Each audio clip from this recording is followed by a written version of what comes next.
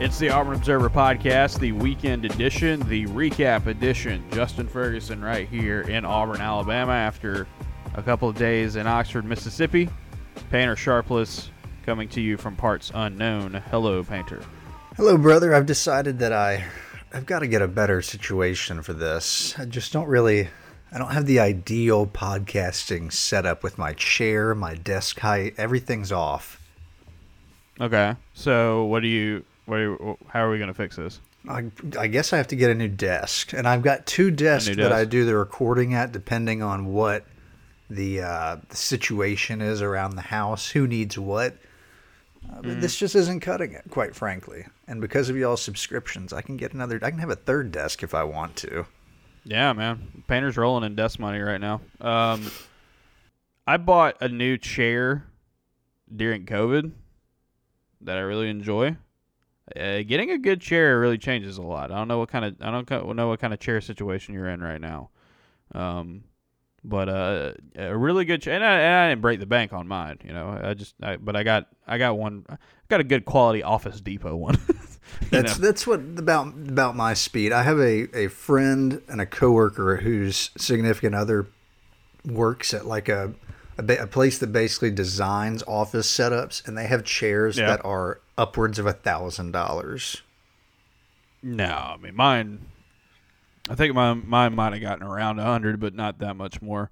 It's one of these. It's one of these not open, but like mesh back ones. So it doesn't get like real hot in the summertime, which is always kind of key because I don't necessarily. I actually had a conversation about this recently. My parents growing up, like we didn't really run the air conditioning like super high during the summer, like ever. And so like I think since I've moved out, in the last decade and got out on my own, I just don't do that either. Like it's just like, it's in my blood now where it's like, yeah, I'm not going to pay for that. The power bills are too high. I'm not going to do that. And yet some people, I'll go hang out with people somewhere. This is also crazy. Like in hotel rooms, people like there are some people. They put that thing on 60. Oh God! And then it's just when we worked at the radio station, that place was frigid. And I remember you always had to have the sweatshirt on, or the hoodie, I guess. I couldn't pull it off. I couldn't handle it. So yeah, everybody, if you have a good chair or desk recommendation for Painter, let him know. He's got that ability now. He can splash that cash. We're here to talk, of course, about Auburn football's loss at Ole Miss, a loss that really I don't think the way it went, pretty much anybody saw it coming. 48-34, Auburn dropping one to Ole Miss in Oxford. By the way, just throwing the stat out there, you may have seen it yesterday. It's only the fourth time Auburn's ever lost to Ole Miss in Oxford. The previous three times that has happened, 1992, 2008 and 2012. What's so significant about those previous 3 years? The coach for all three of those games did not come back to Auburn the next season. So we talked about it earlier in the year. That kind of Missouri curse. If you lose to Missouri, that's usually not a good sign for your longevity as an SEC football coach. For Auburn, losing at Ole Miss, something. I mean, I think yesterday was only Ole Miss's 11th win all time against Auburn. Like it's not very many. It's history has kind of set itself up. But I will say there was a chance yesterday, and we're recording this on Sunday morning. There was a chance yesterday as we were watching Auburn Ole Miss where it looked like, Payne, we've talked about it all year or all season so far. When in the bad times, this Auburn football team has not given up yet. The body language hasn't looked terrible. They've continued to fight. They get down 21-0 early in the second quarter, and it looked like it was going to be on the verge of just packing it in. And then it was just going to be like, okay, well, how bad does this get? How bad does this get? And in defense of Auburn, they fought back on offense. 34 points on the road. 34 points is the most they have scored against a Power 5 team since the Bo Nix injury last year. So it's been a minute. They ran the ball exceptionally well, and we'll talk more about that because there's some nuance and some detail to that I want to get into. On the flip side, though, Ole Miss did whatever they wanted on the ground. Ole Miss running for 448 yards in this game. That is, I think I saw it's like the 5th or 6th most ever from Ole Miss. One time Auburn gave up like 500 yards to Ole Miss on the ground in like the 50s when Ole Miss was like a really good like championship caliber team. And you know they might be again this year, but this is like when they were considered one of the best in the country year in and year out. This is the most rushing yards Auburn's allowed at least in 20 years. The thought is it might be the most ever, or well, not the most ever, the most since that other Ole Miss game, that 500-yard game. Because once you get past 2000, it's hard to get kind of like game-by-game numbers, especially when it's like, okay, a team against you. That's not necessarily something they want to promote in the old media guide, the old record book. They don't want to be like, this is a time we got 700 yards dropped on our heads. But anyway, Ole Miss, we'll start there because I think the story of the game has to be told that way. Auburn's offense, for the first time in a while, Painter, we're talking about a game where Auburn's offense picked themselves off the mat, did a lot in this game. It was the defense that couldn't hang around. Now, offense had their flaws. We will get to them, obviously, but every time you think you have this Auburn football team completely figured out this year, and it's not good, it's not positive, it's still a loss. They're still 3-4 or 1-3 in SEC play, and Brian Harsin's 3-9 in his last 12 games at Auburn. It's not good, but like this was a turn that I don't think anybody saw coming. I know I didn't. I'm pretty sure you didn't either. I had an Ole Miss friend text me as the game was beginning, and he was like, I've had a feeling about this game all week. And I was like, brother, you are wasting your brain power. I don't know how we're going to be able to score more than 3 times. And to Auburn's credit, they did score more than 3 times. Yeah, they did score more than 3 times. They got Tank Bigsby going again. But yeah, let's start with the defense. This is a trend that has been around for a few weeks now. You go back to the Penn State game, and it was bad tackling, bad fits. Nick Singleton, Katron Allen, those guys did a really good job for Penn State. Penn State just got after Auburn in the running game, and they busted some big plays on them. By the way, Penn State could not run the ball well against Michigan on Saturday, and Michigan looked all world running the ball against them. So if you want any more proof about how far Auburn has kind of fallen back, especially at the line of scrimmage, there's your proof right there. Missed tackles, though, man. This is a stat I tweeted out just before we started recording. This is according to Pro Football Focus. Auburn defenders missed 23 tackles against Ole Miss on Saturday. That's a lot. Here's how much it was. Auburn's previous season high was 11, which they had done in a couple of games. This is more than twice the amount of missed tackles they had in any other game this season, and it showed. It really, really showed in this game. How many times did Auburn look like they had a chance to get a stop or have a play in the backfield or near the line of scrimmage, only for Ole Miss to get a successful play out of it? According to Derek Hall, he said after the game, he said, quote, "It's the same story this week, misfits. We gift a lot of things to teams. That's something we've been talking about a lot. We go back and watch the tape, and if a guy's in that gap, the play is dead.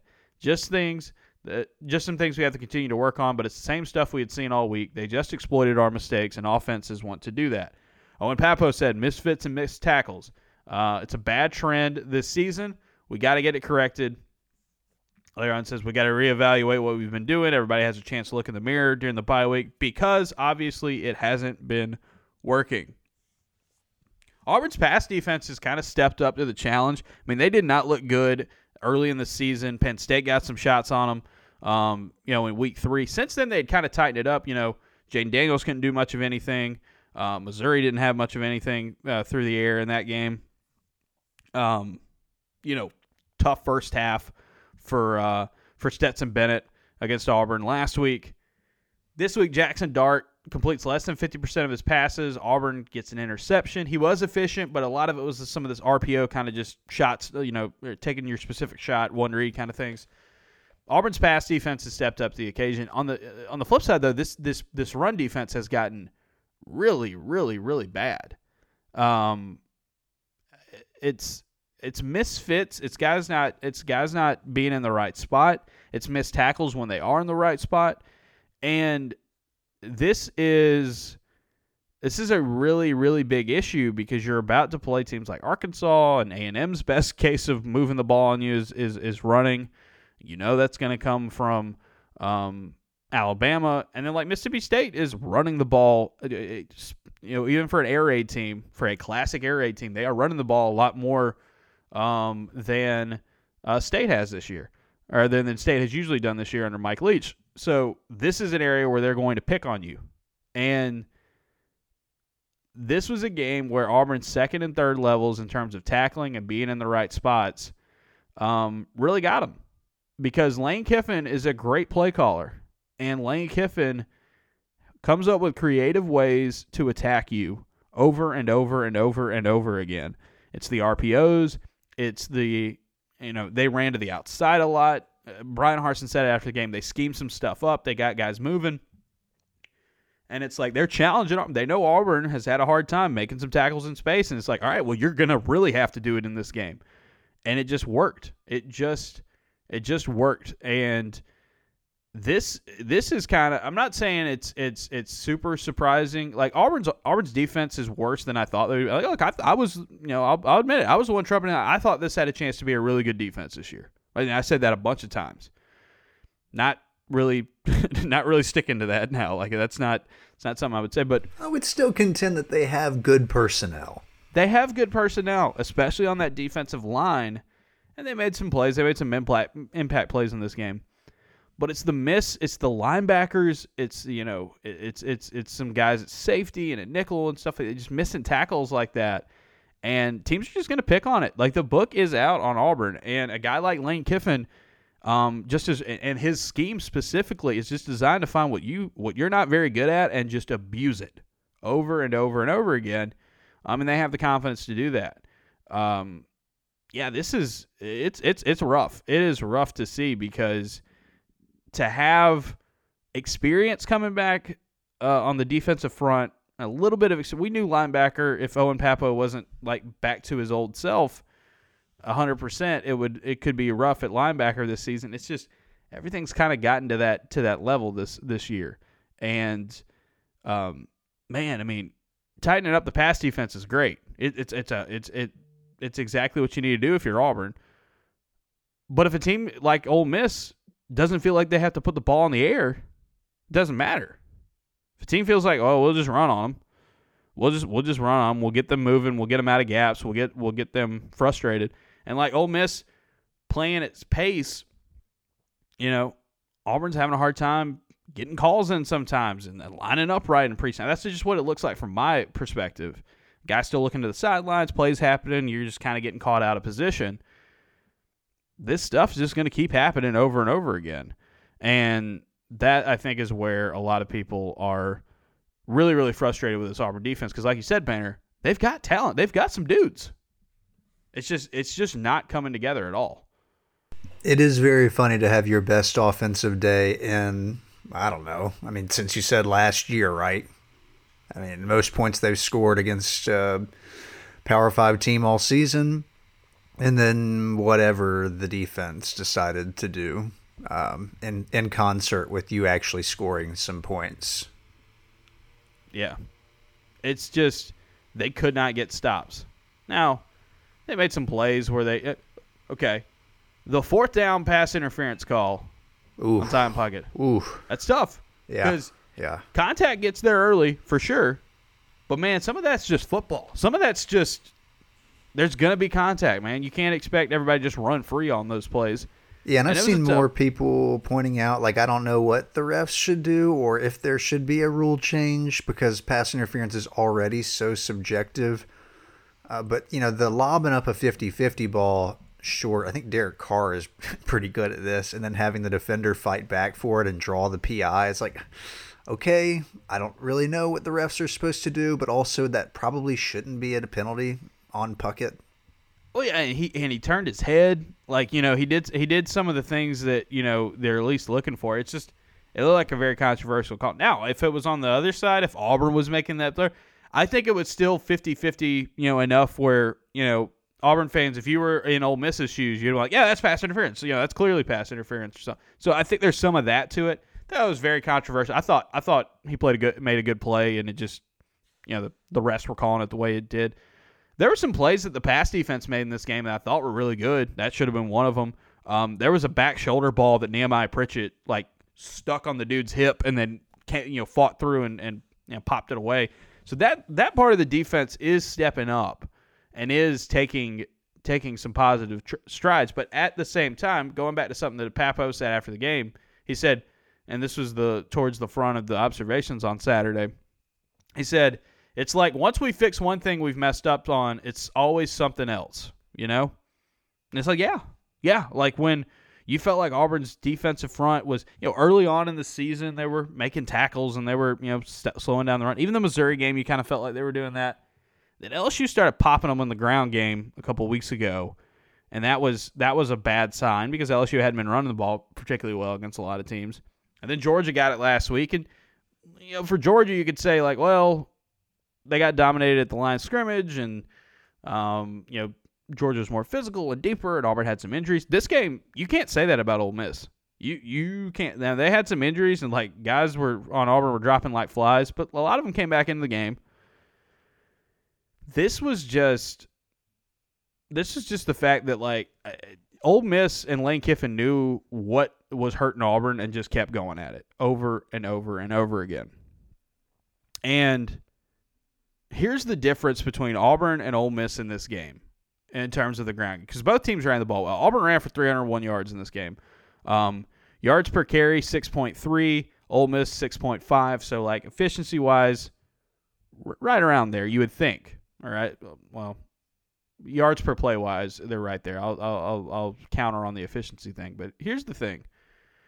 Look at Pro Football Focus, basing it off of their numbers. Auburn ran for 300, according to their numbers. Auburn ran for 314. I don't know where all that came from. But anyway, yards after contact, I'm looking at it. I'm eyeballing it. For Tank Bigsby, it's only 14 or 15 of his yards were not after contact. Jarquez Hunter, about 30-something. Meanwhile, Ole Miss, Zach Evans, about a 40-yard difference. Dayton Wade, an even bigger difference. The receiver had a big run. Quinshad Judkins, the freshman from Pike Road, about a 77-yard difference. Jackson Dart, a 62-yard difference. Here's what happened in this game, in the ground game. Auburn ran the ball on Ole Miss because they've got better players. Tank Bigsby is a better player. He is a very, very talented running back. Jarquez Hunter is a very talented running back as well. And they had to do a lot of that and create a lot of that. Tank Bigsby breaking a lot of tackles. This dude loves playing Ole Miss. His all three games he has against Ole Miss were some of his best of his career. He is explosive early. And look, Auburn's offensive line, I'll go back and watch it. It'll probably be the subject of the film room on Monday. Was getting more of a push, creating a little bit more of a little bit more room. They weren't giving up as many plays in the backfield, right? Not as much penetration, but still over half of Auburn's carries on Saturday went for 2 yards or less. They were still getting stopped, whereas Ole Miss was getting more of those 4, 5, 6. They weren't as dependent on explosive plays. They weren't as dependent on the big plays. They were able to kind of get the steadier chunks. Whereas a lot of what Auburn did is huge. Tank Bigsby had 2 50-yard runs in this game. Jarquez Hunter had a 40-yard run. Had some big runs and some big plays. A lot of explosiveness to it. And you had Jeremiah Wright in there, and you felt like maybe changing up some stuff on the offensive line due to injury. Got some movement going on. I think also it's like Ole Miss's defensive front. Auburn was able to just kind of get bodies and manipulation and stuff like that with hat count and stuff like that. They were able to kind of push and prod through their way through that. But here's where it comes down to me. And I don't know if, this is not anything new and this is not anything super insightful, but it's what I keep going back to from this game specifically. Auburn ran the ball well and had their success when they did against Ole Miss because, on the whole, this is a team that has, at spots, more talent than Ole Miss usually does. That's just the bottom line. Ole Miss was able to win this game and be more successful for Auburn when they didn't. I mean, they're not built on as many good recruiting classes as Auburn has. Now, I know Auburn's taken a step back in recruiting. This is still a team that is in the blue chip ratio. Ole Miss is not. Ole Miss has coaches and players in this system, and they're well drilled, and they have this scheme, and they were able to make it work. They know Auburn's weak points, and they're able to morph and adapt their offense to just go after it. And Auburn's just not consistent enough to do that. It's just when they ran the ball well on Saturday, it felt a lot of like, oh, it's the players. It's the fact that they have talent. Now, I'm not taking away what Auburn adjusted on offense. They hit more outside runs, it felt like. They did seem to tweak some things a little bit more. You saw Robbie Ashford run a little more as a design runner in this game. Those were changes, and those are some changes you needed to make. But Ole Miss was able to overcome Auburn in this game because they had the coaching, they had the scheme, they had the adjustments, the play calling that worked. I mean, that's what Kiffin does, and that's what Kiffin is known for, and that's why he's got an Ole Miss team that has done well in the transfer portal, has done decently in high school recruiting, but he's got them undefeated and in the top 10 right now. Because I think they have a system and they have a brand and they have a style and they have a really good play caller. This is going to work, and it can overcome talent gaps. That's why they beat good teams in the past. Yeah, Lane's a great example, and that staff too, of a coach that I think each year builds around their strengths. Strengths may change, but it doesn't really matter. They're capable of taking whatever personnel they have and maximizing those players' talents, which was very evident, as you point out, when you look at a team like Ole Miss and the pretty noticeable talent disparity. Yeah, I mean, I'll take Quinshot Judkins is a great running back, by the way, and Jarquez Hunter is too. Quinshot Judkins, I keep pronouncing the man's name wrong, I'm sorry. But right down the road in Pike Road, number 46 running back in the country in last year's class, right? Auburn, there was at least some interest there. There's words that from recruiting folks that, Judkins was interested in coming to Auburn, but Auburn just took one running back in the class and ended up being Amari Alston. I don't know. Judkins, I mean, that's one of those things where it's like, well, what if Auburn had Quinshot Judkins? What if he'd have stayed? It's like, he's probably doing what Damari Alston does right now because you have Tank Bigsby and you have Jarquez Hunter. But, yeah, this is a dude who's number 46 running back in the country this past class. Ole Miss's offensive line's not built with a ton of 4-star and 5-star linemen. However, Judkins runs for $139 and 2 touchdowns. Now, Zach Evans was a 5-star. Zach Evans was really, really good. And it's just he's getting his career really going here. But Judkins has been able to be the guy for them this year because, I mean, it's just it works. He's an under-the-radar player. He should have been rated higher. We all know that at this point. But also, it's just how Ole Miss uses him and how Lane and this offense utilizes him makes a huge difference. And so in a game like this, Jackson Dart is not as good as Matt Corral as a quarterback. Like, not quite as efficient, not quite as, impactful. Dart made some bad decisions, but dude can run. Dude's a really talented runner. And the scheme and the way they were doing that, I mean, again, a lot of Auburn's yards in this game were still after contact.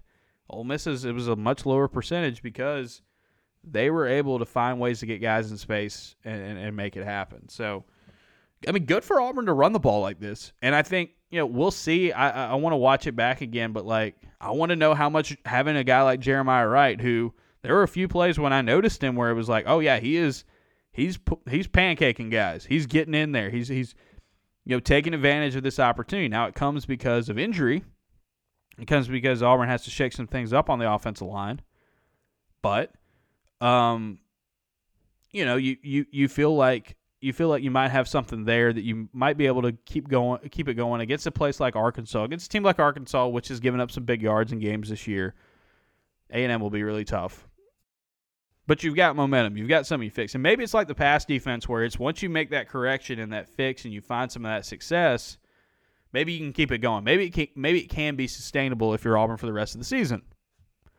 That's their best bet because Robbie Ashford, the good and the bad, Auburn's sticking with him in this. And this was a Robbie Ashford game that we have seen, already in his first few starts. Made some good plays, made some good throws downfield. Scramble drill really works for him. He was more of a design runner in this one. That was helpful. 2 interceptions. That last one, he just had to throw it somewhere, so you don't have to fault him too much for that. But sails an early screen to Tank Bigsby, and it gets intercepted. Ole Miss scores off of that touchdown, off of that interception, scores a touchdown off of that. Has a fumble that loses a ton of yards early.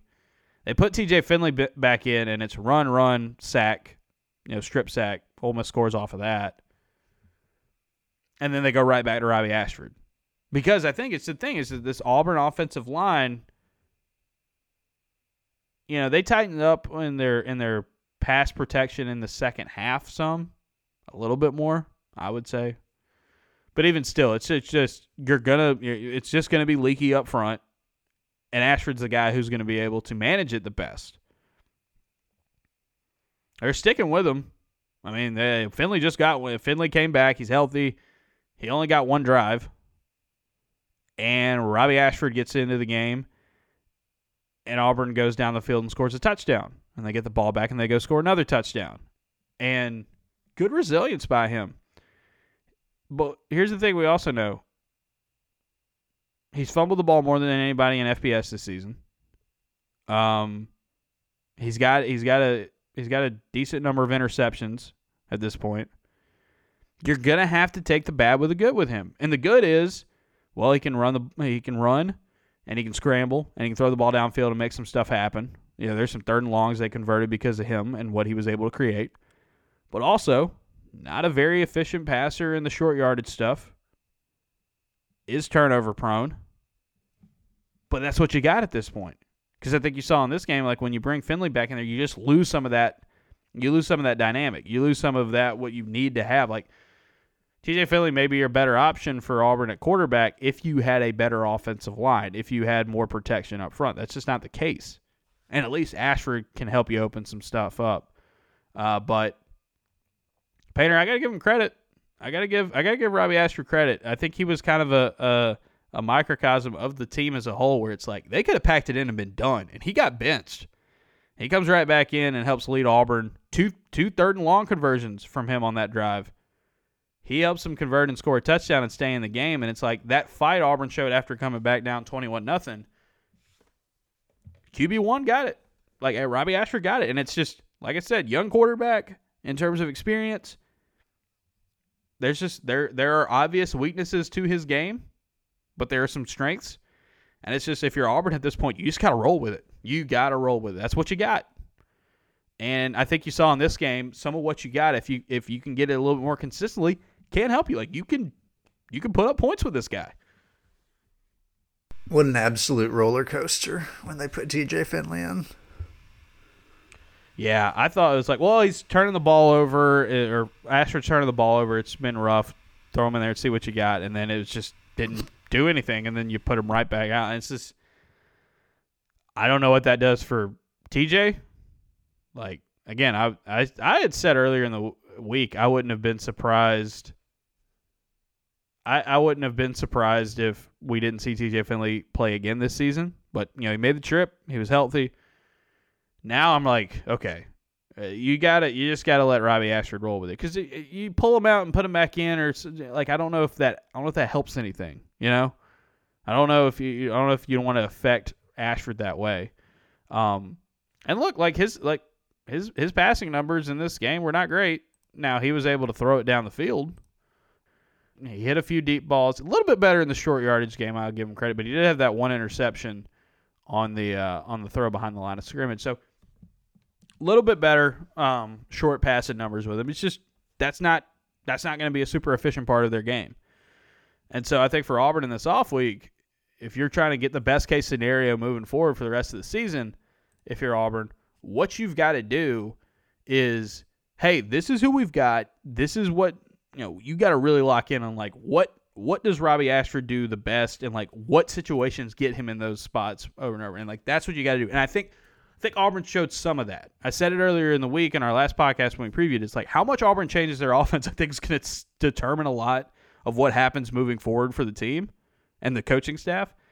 And they did some. Like, I wouldn't say it was this revolutionary brand new offense, but they got 34 points. And I think he got to play a little bit like that. Now, it helps a lot when Tank Bigsby and Jarquez Hunter are getting a little bit more opportunities and they're breaking tackles and creating big plays.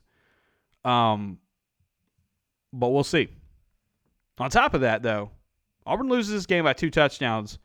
Ole Miss scores 2 touchdowns off of turnovers from Auburn. The third one they just run the clock out on. And additionally, we talk about making good calls and being smart and having coaching, having the coaching get you to that point over the top. Lane Kiffin calling that onside kick, one of the best calls. As I wrote in the observations, that flipped the win probability of that game by 53%. Biggest play of the game. And as Brian Harsin said, they just got Auburn. They saw it. I think they noticed that Auburn's up guys, those guys on that front line, were turning their heads a little too quickly, trying to watch the ball. And Papo said after the game, it's like we'd say it all the time, like, make sure you see the ball kicked. Make sure you see the ball kicked before you turn your head if you're up front. That didn't happen. Auburn hesitated, and they get the onside kick, and they steal a possession. And they score on that possession to go back up 2 scores, and by using that, they were able to keep Auburn at arm's length the rest of the way because it was just like, all right, well, you're going to have to get a stop, and at that point, Auburn was not getting stops. Really good call. And as Brian Harsin said after the game when I asked him about the onside kick, he said, yeah, they flat out got us there. They just got us. And it's like, yeah, that's the thing. It's like that onside kick and those turnovers change the game. Because even if Auburn gives up a lot of those yards, they still made them kick some field goals. They got the turnover on downs. They got a turnover in the game. That's something where you have a chance to win that game on the road if you cut down those things. But that's Auburn at this point. They've had some special teams miscues the last couple of weeks, and just the turnover differential is just extremely high. If you go, let's see, Auburn's turnover differential right now, or turnover margin, I should probably say it better that way. They're dead last in the country, -11, because I believe Stanford got some positive ones, got some takeaways yesterday when they beat Notre Dame. So Auburn has the second most turnovers in the country, tied for the second most. Utah State's the only team that's got more, and they have the worst turnover margin in the country. If Auburn's a middle of the road team in turnovers, is it crazy for me to think they probably have a couple more wins this year, or at least one? Well, I think the LSU game, like, decent game, yeah. I mean, that seems like I don't know. I can convince myself pretty easily that if Auburn doesn't do what they do in the turnover category, they win the LSU game. And they might have won this game. They might have won this game if they don't. Like I said, Ole Miss, their 3 turnovers Auburn had, they scored 2 touchdowns off of them, and then the third one, they used it to finish the game off. Now again, Auburn's defense was not very good in this game on the ground, and like Ole Miss was still going to force them to make a stop at some point. But yeah, it's just that onside kick was huge, and like that's a team kind of feeling it and taking a gamble and taking a risk and it working out, and it executed well. It was really executed well by Ole Miss. It wasn't executed well by Auburn. So when Auburn does try those trick plays or try those something different, it's just backfired a lot more frequently. But yeah, that was a huge moment in the game. Huge moment. If you're Auburn now moving forward, we're recording this right now. This is 10:25 a.m. when I'm saying these words at the moment. Doesn't seem like as of right now, it doesn't seem like Auburn's going to make a decision on Brian Harsin this weekend. We had said if they were going to do something, the bye week would be the spot to do it. Now, things can change. Things can turn. We recorded a podcast one time where we had, this is, we'll see what it looks like moving forward. And then as soon as we get it posted, Auburn fires Gus Malzahn. That happened. We owned it up, as we've said in the past, or as at least I've said in the past. Not a dude with a ton of insider knowledge. It's just not my game. So that one caught me. That one caught me off the side of the head. That game. So I mean, there's a chance stuff like that may happen, but it does seem, the last few days in talking and hearing from some people who have some more knowledge than I do, and some people that are pretty well connected. It seems like Auburn is going to try to get an AD in place. They're going to get an AD in place before anything happens when it comes to Brian Harsin's employment and what's next, all that. Auburn doesn't have an AD in place yet. And so even though the off week would make sense if you wanted to make a move, the fact that Auburn didn't get their doors blown off of them in Oxford, combined with the fact that I think Auburn is wanting to be a little bit more cautious and maybe just a little bit more streamlined in everything of getting an AD in place, not having that decision come down from an interim AD, having somebody permanent in place. I think that's the scenario we're going to look at here. And there are people who are, more connected in Auburn, outside of Auburn, that have reported the same thing. They reported similar things. So I'm not breaking any news here, but that lines up with what I've heard the last few days. Auburn's AD. What's going to happen there? It does feel like things are going to kind of come to a close here in the near future. Auburn has talked to and interviewed several candidates. The ones I know of are one of the guys we've talked about a lot, John Hartwell, the Utah State AD. Rich McGlynn has been one that could be promoted from the interim job to the permanent job. I'm blanking on the name at this moment, but the Georgia Southern AD is another one that has been mentioned, and he's on the younger end of the AD spectrum, if I remember correctly. Jared Banco? Yes, Jared Banco. And he has been the AD at Georgia Southern for 2 years now. And then David Benedict, who used to work at Auburn, who is now the AD at UConn, has also been a name that has been mentioned. And there could be more, and there could be, again, I'm not breaking any news here with that.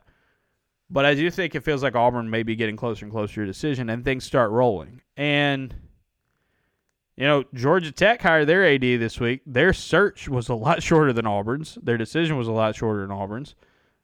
Decision-making process was a lot shorter than Auburn's. They pulled somebody who was on Alabama's, was a associate AD, I believe, at Alabama. And that, Auburn fans are like, when's Auburn going to make a move? When's Auburn going to make a move? It feels like they're getting closer and closer to having something decided by then. And I think once that's in place, you may see Auburn kind of start to get its ducks in a row, so to speak, with what happens next. But, again, coming off an off week, if it doesn't happen during the off week, the more and more likely it is that Brian Harsin finishes out the season. And that Auburn does what Auburn has done in the past, and the coaches go all the way to the end. And then they make the decision. And I think that's a chance to, again, like I said, get everything kind of organized if you're Auburn. But also, on the other side, it's like, I don't think, even though this is going to be a pretty busy coaching carousel, and that this is going to be, there's already a lot of FBS and Power 5 jobs already open. I personally, because of the appeal of Auburn as a job and the status is compared to some of these other ones, like Wisconsin and Nebraska are going to be jobs that people want. Auburn, I think, would kind of vault ahead there. Well, hold on a second. I've been told nobody would take this job. It's nobody's going to take this job. Terrible job. Nobody will ever. I'd back down on that one, Ferg. Yeah, well, I don't watch TV for a living, so I don't. I actually go to the games and actually cover a team. But I will say this: I don't think necessarily if Auburn doesn't do anything until the end of the year when it comes to Brian Harsin. I don't think that's necessarily going to keep them from getting it's not going to be one of those things where it's like, well, Auburn lost their chance on this guy, and this guy because they didn't fire Brian Harsin at a time when everybody else was doing it. I don't think that's going to be the case. I don't think it's And if only for a brief moment, your fan base will be unified. I mean, it's like I said, man. Auburn losing in Oxford is usually kind of the unforgivable sin, as Josh Dubb put it on Twitter this week, when it comes to coaches. And on top of that, 3-9. 3-9 in their last 12 games. You know the last time Auburn's gone 3-9 in a 12-game stretch? The 2012 season. The 3-9. Now, here's the other thing. If they lose to Arkansas in 2 weeks, I've already looked this up, you're talking about Auburn losing 10 games in the span of 13. That's only ever happened, or the last time I should say it's happened at Auburn, 1950. We're talking the end of the Earl Brown era and the beginning of the Shug Jordan era. Like, that is the ballpark you're in. Immediate post-World War II football. That's where you're at. And Auburn fought back, man. This team's not going to give up. They're not going to fold. These dudes think that they can, turn it around, and they're going to come on into the off week with a home game against Arkansas and think they can win, and they think they can turn it around, and they might. They might. Maybe not turn it around, but they might win. Auburn's got real problems. They got real deficiencies, but I just think they're not mailing in. This is not a 2012 situation yet. Because I think by this point in the 2012 season, you knew that this thing was over, and they were not going to really give much of a fight anymore. Not seeing that with Auburn. They fought back when they could have easily packed it in and folded on Saturday in Oxford. But the fact of the matter is, it's still a loss. It's still a double-digit loss. It's still some very embarrassing things came out of that loss, too. I mean, you pointed out the rushing numbers, just generally giving up 48 points to a team that is less talented than you. Yeah, that's bad. That is really bad. And that maybe the final score wasn't embarrassing if you're Auburn, but there were some aspects of this that were embarrassing. So, yes, you were able to run the ball better, and you were able to put some more points on the board, but you got exposed on defense by a really good play caller and an offense that may not have as much talent on you as on paper, but they have picked it up. And that junk matters, man. You can get coaching to overcome. You can get scheme to overcome it. You know how I know that? I watched the game in Oxford on Saturday. You know what else I did? I watched the ending of the game in Knoxville on Saturday as well. That scheme. Now, Tennessee did a good job. They got their quarterback. Josh Heupel got his quarterback. But they got their dude. And that offense, they don't care, man. They can turn it over. They know that they're going to move the ball down the field. And they took an Alabama team that's got some of the most talent of anybody in the country and just said, hey, track meet. You ain't going to keep up. And this last man with the ball wins.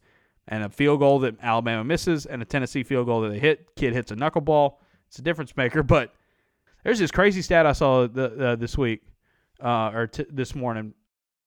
David Ubben tweeted this out. I want to go ahead and make sure I get it absolutely right. In the history of college football, top 3 teams were 476-0 when scoring 49 points in a game. Tennessee made it 476-1. You think he went through and counted all those? How tedious if he did. He's got a database or something that he looks it up in. I know he does. He's the encyclopedia. He's got the spreadsheets. He's got the databases.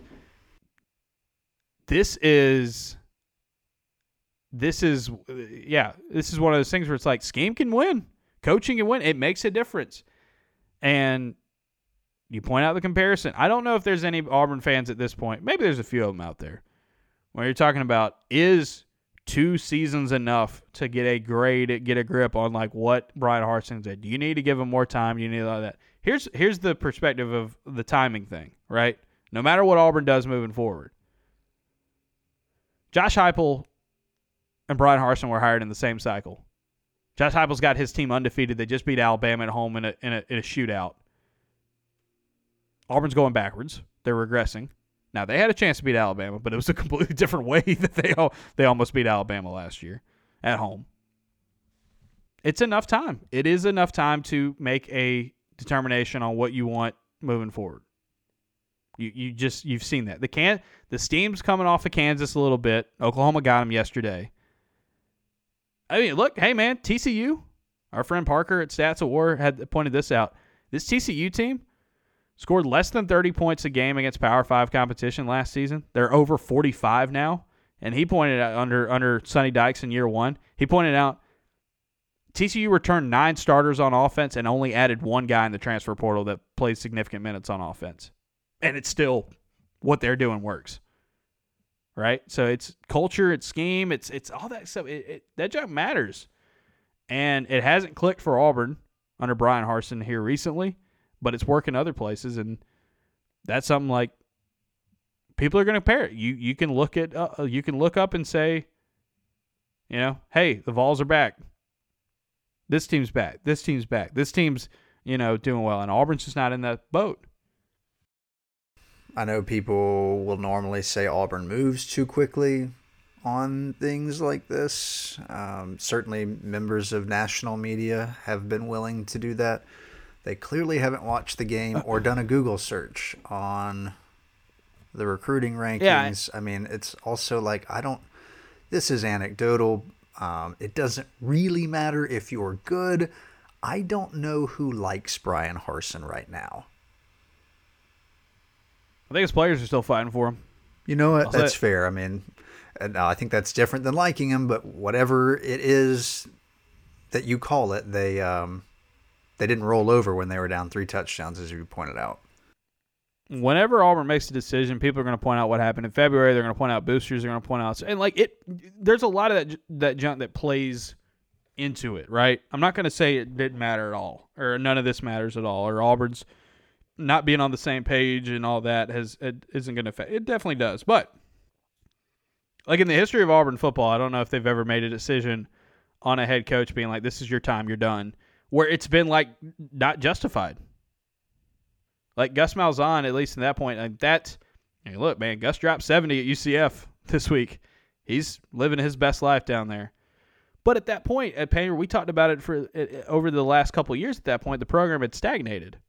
It was not going forward. So you make a move trying to go forward, and instead you're going backwards. I don't think there's ever been a case of like two things can be true. Like Gus Malzahn's tenure was going in the wrong direction. It was okay to make a move. And also Brian Harsin was a bad fit, bad hire. It's not working. Like both of those things to me are very apparent. I don't think rehashing those two as much as it has been is very productive. Yeah, no, I mean, I'm not saying that's what you're doing. It's just what I've seen. Online in my little orbit. Because it's easy. It gets interaction. It gets clicks. It gets reads. It gets tweets. It's easy. I'm not saying me. Let me be clear on this. But like Auburn fans, you know who to trust. You know who pays attention. You know who's been around here. And there's some people who are national folks who aren't here in Auburn that know Auburn and know the situation and have level-headed takes on it. You know who they are.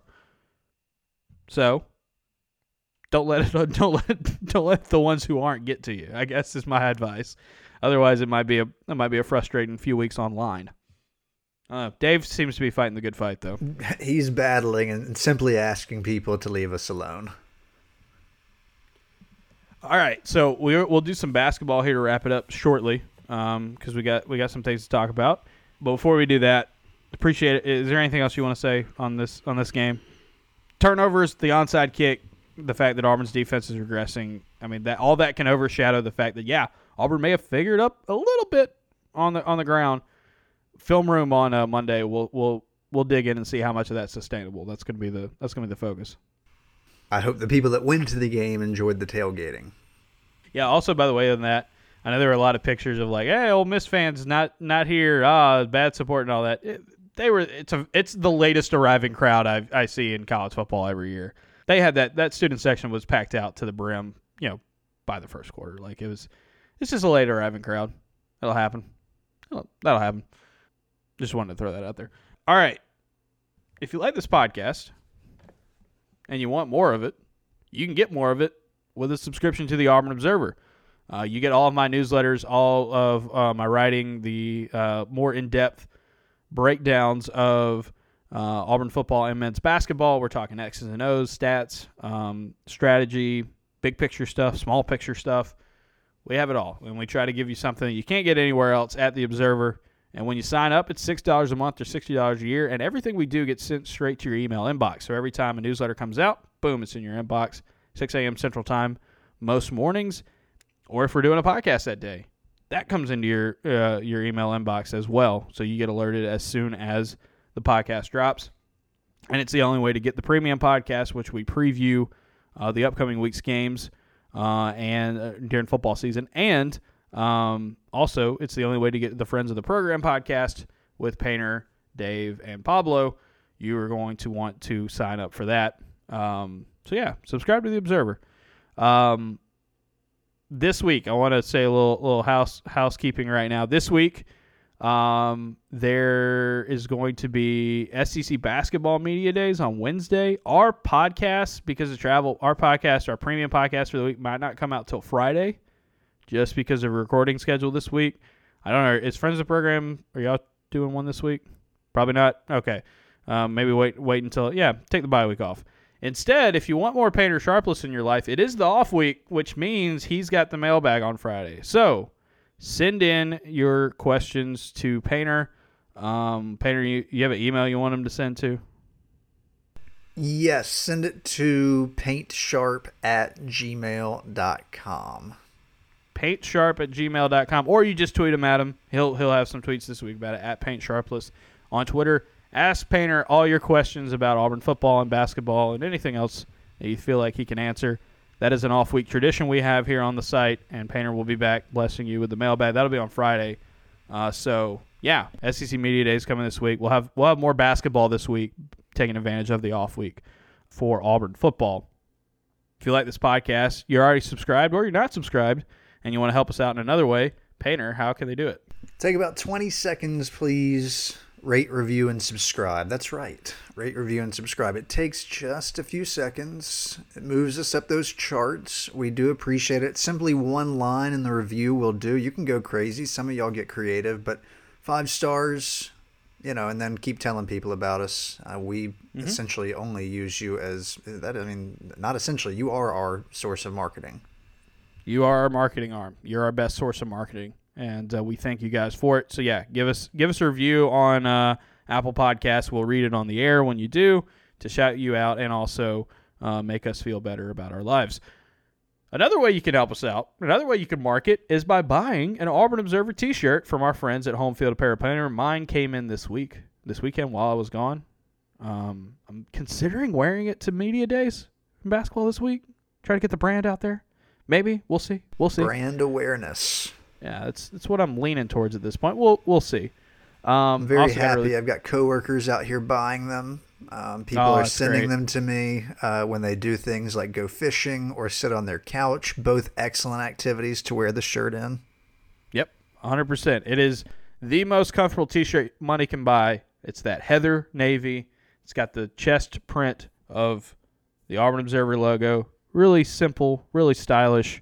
You'll look 10% more attractive by just wearing it.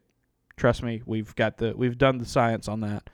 But it's all thanks to our friends from Home Field Apparel. So go to homefieldapparel.com, search Auburn Observer shirt, and get it. You can also get a lot of good Auburn University and Auburn Tigers stuff there as well from Home Field. Or maybe there's a team or there's a school or a logo that you really, really like, and you want to get it in the most comfortable T-shirts, hoodies, sweatshirts that you can find anywhere. That's at Home Field Apparel. I just got a Wyoming golf shirt to go along with my Observer shirt that just came in the mail. You can get more. And this week, since we're about to talk a little basketball, since we're getting to the point where we're getting closer to basketball season, I'm going to say it. You're going to want the original Aubie home field shirt. 1965, nice white, very comfortable white T-shirt with the old Auburn basketball. Aubie's looking like he's about to just throw down like a Statue of Liberty dunk on somebody. You're going to want that. Homefieldapparel.com.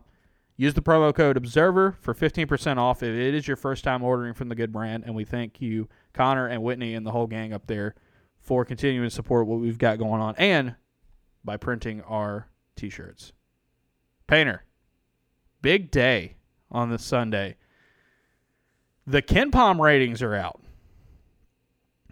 Auburn basketball, 13th in the country. Ferg says not disrespect, people. It's not disrespect. It's not. It's not. Third in the SEC. I'll tell you who they're ahead of in the SEC. Arkansas, Alabama.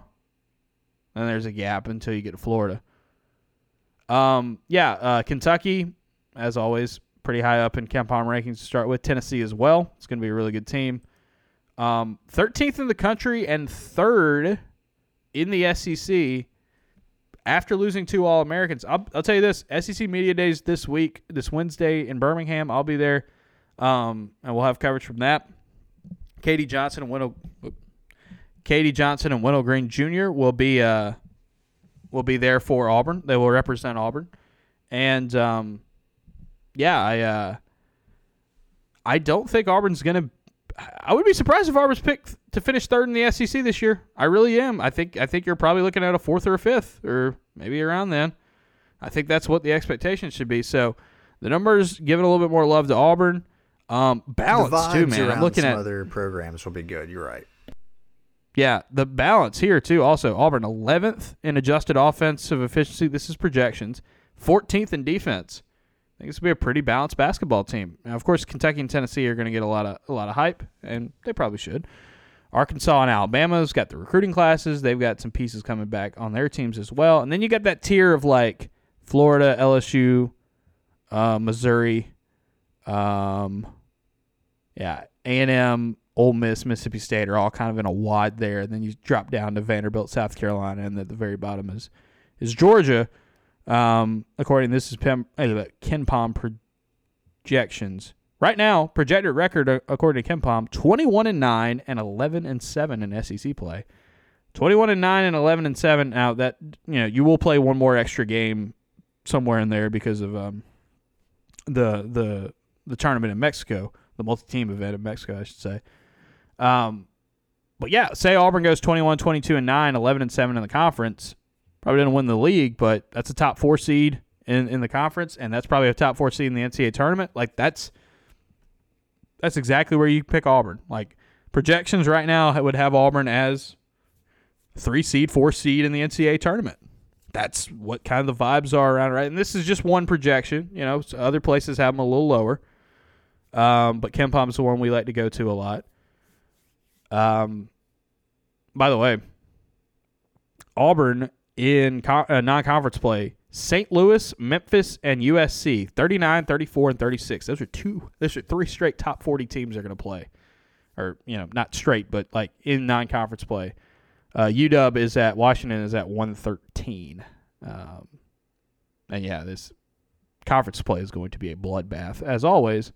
So Auburn's got some teams in the hundreds that they play early on. 184 George Mason, 174 South Florida, 162 Winthrop, 305 Texas Southern, 124 Bradley, and then 39 St. Louis, 115 Colgate, 34 Memphis, 234 Georgia State, 36 USC, and then 113 Washington. West Virginia is at 73rd to start in the KenPom rating. So, Painter, like I said, I think that's pretty respectful of what Auburn's got. And this is a team that brings experience back, and that's going to factor in these ratings a lot, especially in the backcourt. But lose 2 All-Americans and be predicted to be a team that could be a 3 or 4 seed in the NCAA tournament, a top 4 seed in the SEC, that's pretty dang respectful if you ask me. I think when you talk about the humans, if you will, in SEC Media Days, like understandably, people are going to be high on Musselman and Arkansas, and I think that's pretty fair, by the way. I think the vibes around Alabama will be pretty positive. So it is encouraging to see the data machine liking Auburn at this point. And generally speaking, I think Bruce has done an excellent job of pulling the most out of his players and often overachieving on expectations. They did it as recently as last year. No, 100%. And, this isn't going to line up with the human predictions. I think North Carolina is going to be a pretty consensus number 1 for a lot of places this season. They're number 9 in KenPom right now in the projection. So, this is what the data machine, like you said, Painter, is spitting out. The humans will be different. going into media days this week, I wouldn't be surprised. It's like, yeah, Kentucky, Tennessee. Wouldn't be surprised if Arkansas gets the nod over Auburn, obviously. And then it's like maybe Alabama. It's like, I think it's just going to depend on how the people who are voting feel about Alabama's talent they've got coming in, that really good recruiting class that they did, versus Auburn, bringing back some more experience, especially in the backcourt, and then adding guys like Janai Broome and Chance Westry and of course Yohan Traore. It'll be interesting to see.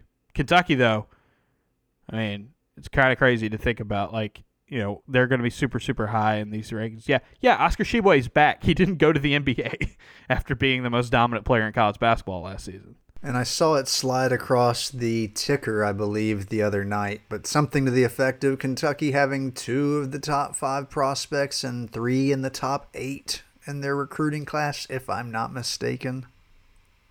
Yeah, and Duke's got a super crazy class as well. It's Kentucky, man. That's what they're going to do. It's just going to be a matter of can what you're doing overcome them on a game-by-game basis, and potentially, yeah. So this non-conference schedule looks pretty interesting for Auburn. There's going to be some tests. There's not a Gonzaga or a Baylor on this non-conference schedule for Auburn, but St. Louis, Memphis, USC, West Virginia-ish. Those are teams that you would expect to make it to the NCAA tournament this year. And then, of course, like teams like George Mason and South Florida and Winthrop and Bradley and Colgate coming out of one-bid leagues, Georgia State too, like coming out of one-bid leagues for the most part. They play well enough and hit the stride just right in March. They could be dancing as well. So, like I said, media days this week. We will have some more. Auburn basketball coverage this week because of media days and the like. Be interested to hear from Wendell Green Jr. and Katie Johnson. This should be a fun time, and it's been a minute, Painter. I've only been to basketball media days once ever, and that was when I was in college. So I'm looking forward to getting back into it and having an actual real deal basketball media days again, because it's been a while with COVID and whatnot. Do you think it'll be more pleasant than football media days, since it's probably a much calmer event? Less people, a lot calmer. Yeah. I think it'll be good. Looking forward to it. And we'll talk more about that.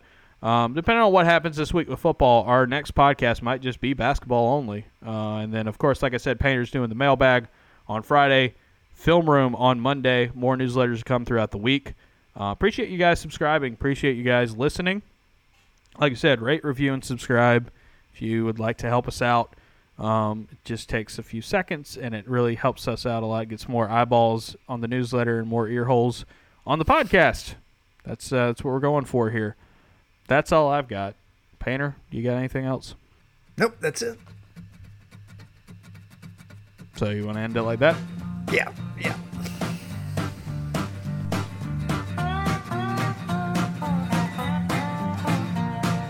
Just got home from Illinois, locked the front door, oh boy.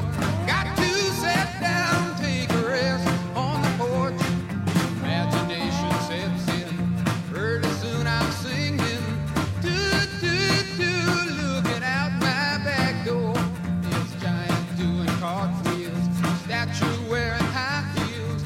Look at all the happy creatures dancing on the lawn.